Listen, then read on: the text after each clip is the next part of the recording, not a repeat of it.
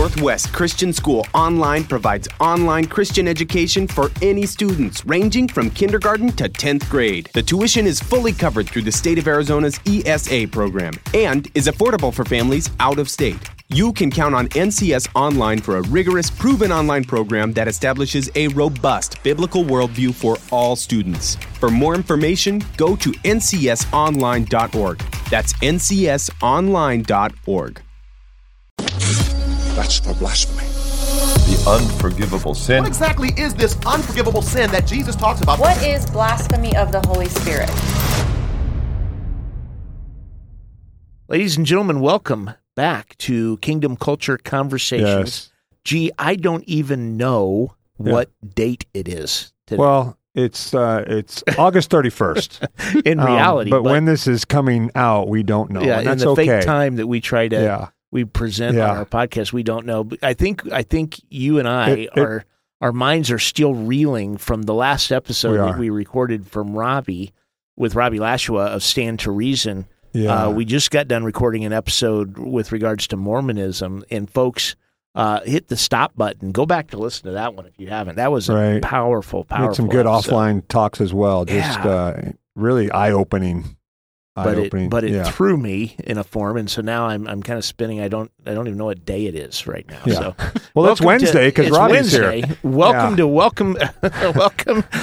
What About Wednesday? Yes. Kingdom Culture Conversations. We're pleased to be joined by Robby Lashua, the apologist from Stand to Reason, and the premise behind What About Wednesdays is that listeners, students presumably, would be sending in questions. And these questions then we posed to Robby. And so the question about Mormonism was not so much a question from a student, but it was a question that resulted from myself reading one of your blog posts. But this episode and the next one are both student questions. Today's question has to do with blasphemy. And here's what the student said. The student comes to me and says, "Hey, Mr. Brown, this is interesting to me. When you study Islam, there are a ton of blasphemy laws, right? Not only that, but the consequences of blasphemy, mistreating the Quran, speaking poorly of the prophet, even representing the prophet in a pictorial form, like certain artists have done in caricature and in cartoons, or misrepresenting the prophet, as allegedly Salman Rushdie did in his book, The Satanic Verses, right? Mm-hmm. So they take blasphemy very, very seriously. And the student's question was kind of twofold. Number one, why don't we, as believers, why do we not take blasphemy as seriously as do our friends that are in Islam? And then number two, this idea of the point being, I guess, that the student said there's even a passage that speaks to the weight of blasphemy. And this is drawn from Mark chapter 3, verses 28 through 30, and I'll set the context a little bit. Jesus has started preaching within his earthly ministry. Mark records very few passages in which Jesus it's more like an action gospel. Jesus said this, Jesus went here, he did this, he, just all these amazing things he did. And there's relatively, compared to the other gospels, there's relatively little preaching, but one of the passages that we do find Jesus preaching is after he's been accused of being in line with the devil, and Jesus says, "Whoa, be careful here, because a lot of sins will be forgiven men except for one." And it's in verse 28 of Mark chapter 3. It says, "Truly I say to you, all sins shall be forgiven the sons of men, and whatever blasphemies they utter. But whoever blasphemes against the Holy Spirit never has forgiveness, but is guilty of an eternal sin." And then verse 30 says, "Because they were saying of Jesus, he has an unclean spirit." So that's a pretty significant consequence. So, Robby, I guess the question is posed by the student is, why do we, as the evangelical church, why do we not take blasphemy more seriously, or, better stated, at least as seriously as our friends in Islam? And then number two, what is specifically blasphemy of the Holy Spirit? Yeah. It's important to know, it sounds like. It sounds like we should probably pay attention. Yep. So a couple of things I think of is Christianity actually takes sin way more serious than Islam does, any type of sin. So I don't know how much your students know about Islam, but in order to go to paradise and have 70 virgins after you die, you need to follow the 5 pillars of Islam, right? Which is to recite the Shahada, which is how you become a Muslim, basically. You know, Muhammad is the messenger of Allah. There's only one God, and Allah is the name, and Muhammad is the messenger. You have to do prayer, ritualistic prayer. And Muhammad said if you do it at the mosque, it counts for 25 times that done anywhere else. So you need to go to the mosque 5 times a day if you really are serious about it. And you have to do it the right way. You have to wash the way Muhammad washed. It takes about 3 to 5 minutes. And then you have to recite the certain passages of the Quran with your arms folded over your abdomen. You have to do it the right way and bow down. And then you have to give, which they call zakat, which is giving of alms. You give 1/40th of your income every year, so that over a 40-year period, you've given away 1 year's worth of your income. You have to fast the month of Ramadan, which is kind of funny. They fast while the sun is up. But when the sun goes down, you can eat and do whatever you want. But they basically just live an inverted life for a month. All the food vendors come out after the sun sets and stuff. Night food trucks. Yeah. Yep. And then the last one is you have to do Hajj. You have to do pilgrimage to Mecca once in your life, at least. And then once you get there, you have to circle the Kaaba, which is the this old ancient temple where there's a meteorite that they worship somewhat. They all kiss the black rock meteorite. And then they have to go to these 2 hills and run between them and throw rocks at Satan, and because they're mimicking what Muhammad did when he went there. So they're all supposed to do that. So you're supposed to do this all the time. The 5 pillars, you got to keep them, you got to live them, you got to pray, you got to bow down, you got to face Mecca, all of that. And what they believe, and a lot of people I know don't know this, but after they pray, they will turn to their left and they'll salute it, and they'll turn to their right and salute it. And what they believe is that there are 2 angels on their shoulders. One of them is recording all of their good deeds. One of them is recording all their bad deeds. And when they stand before Allah on Judgment Day, the 2 angels are going to take all the good and all the bad and place them on the scales of judgment. And if they have more good in their life than bad, then Allah can let them into heaven. He doesn't have to, but he can. So technically, you can have 51% righteousness in your life, good deeds, and 49% bad, and make it into paradise on the Islamic view. On the Christian view, you have to be 100% perfect. So we take sin way more seriously. 51%, that seems like a pretty lax God when it comes to sin. Our God says no, 100% perfection. Jesus' brother said that, right? If you stumble at one point of the law, you're guilty of it all, right? Jesus in the Sermon on the Mount. Even if you thought about it, you've committed adultery. Even if you thought about it, you've killed your brother. And then they say, well, who can do this? And he says, your righteousness has to exceed the scribes and Pharisees. And the people are like, none of us can do that, man. But that's the point. We need 100%, which is what Jesus did on our behalf. Yeah. So I understand how sometimes it may appear that Islam really takes sin seriously, but that's just because they're trying to get to 51% and work their way in. Christianity takes sin extremely seriously because God gave something he doesn't have more of to die on the cross for us, and that's Jesus. So this kind of goes back to my original logic from the last episode. I reasoned that when you look at the consequences of not believing in a particular faith, the consequences of not believing in Christianity are more significant than the consequences of not believing in Mormonism. For clarity on that, go back and listen to that episode. But now I'm going to take those same scales and apply it to Islam versus Christianity. It would appear as though the consequences of not believing Christianity are more significant than the consequences of not believing in Islam. Is that kind of a fair synopsis? Yeah, I mean, because if you think about, like, I have to have 100% righteousness versus 51%. 51's easier to attain, but in Christianity, actually 100's easier to attain because Jesus paid it all, right? So I don't know, it might be easier this way. But the scary thing is on Islam, even if you have 75% good to 25% bad, Allah still might not let you in because he can do whatever he wants. Wow. There's no logic there. So when you talk about eternal security for the Muslim, there's only 2 groups that actually have eternal security. They say the mentally handicapped and martyrs, which is why so many of them are willing to blow themselves up. It gives them eternal security.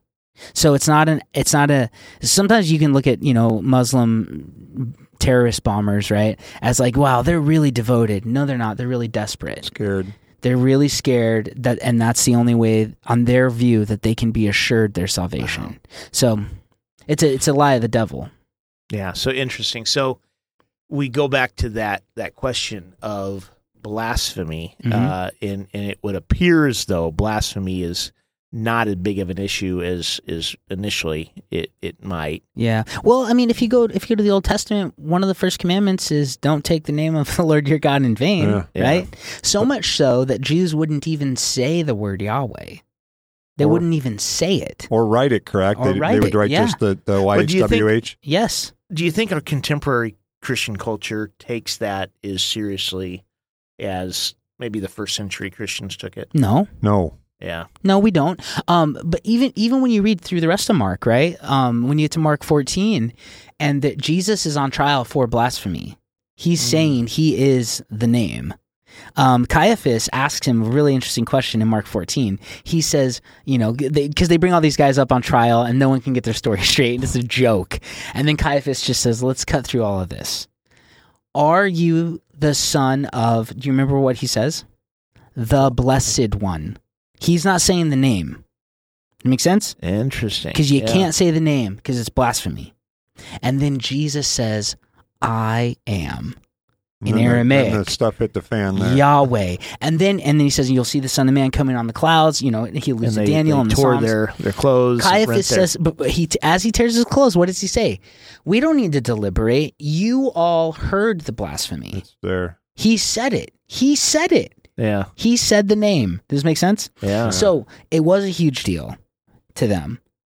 But notice what Jesus says here. Again, I don't think we should take the Lord's name in vain, and I don't necessarily think that means cursing and cussing. I think it means making promises based on his name and these other things. Yeah. But what does Jesus say in this passage? I'm going to read the same passage about blasphemy of the Holy Spirit out of So we're going Matthew. back to Mark 3, but now in Matthew. Yeah, but it's the same story. But he says something really interesting.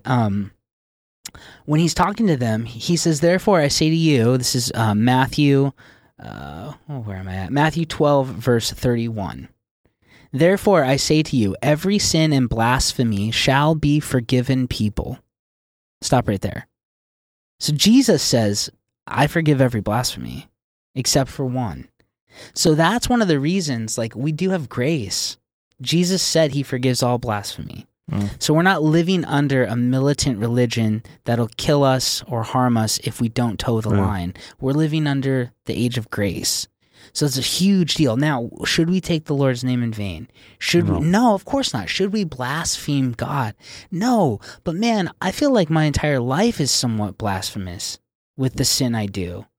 Do you know what I'm saying? So how do I clean that up? My heart's deceitfully wicked above all things. I don't even know how despicable I am. And once we're with God, I think we'll realize, oh man, I was Hitler. I was worse than Hitler in light of this. So again, we need to take sin seriously, but we can't even fix it on our own. We have to have Jesus living in and through us. There's only one guy who lived the perfect life, and he says that he'll do it in us if we let him. So there's all of that. He says he'll forgive all blasphemy. So that's one of the reasons I don't think we have to live in fear of it or really worry a ton about it. We shouldn't take the Lord's name in vain and blaspheme. But what is this about the unpardonable sin? That's what we should talk about next, because there is one blasphemy that's not forgivable, which that should scare us, right? Yes. And I have talked with so many Christians over the years about what if no joke, I met with this guy last week. He's about 20 years old. And he said, what if sometimes I stress out and live in anxiety because I'm afraid if in the future I will blaspheme the Holy Spirit. Which does anybody else worry about that? Of course. Christians worry about this stuff all the time. Am I really safe? We worry about things that are important to us. So how do we deal with this passage? Well, again, the context is important. What's going on? Jesus heals a demon-possessed, blind, and mute man. And then the Pharisees get mad at him about it, right? And I love this. It says, when the Pharisees heard this is Matthew 12:24. When the Pharisees heard this, they said, this man, Jesus, casts out demons only by Beelzebub, the ruler of demons. So fascinating. First of all, they admit that he's casting demons out. That's awesome. He's legitimately doing this stuff, but his power is coming from Satan himself. So Jesus runs a reductio ad absurdum. He shows them how ridiculous their argument is. He says, let's think about this, guys. Every kingdom divided against itself can't stand. That's when Jesus quotes Abraham Lincoln. Just kidding, students. Actually, Abraham Lincoln quoted Jesus. Just to make sure. Timeline. That's a good check joke. The timeline. Yeah, That's check the timeline. I like it. But he says, basically, this is stupid. Why would Satan attack Satan? What does that help with? You can't battle yourself to gain ground, right?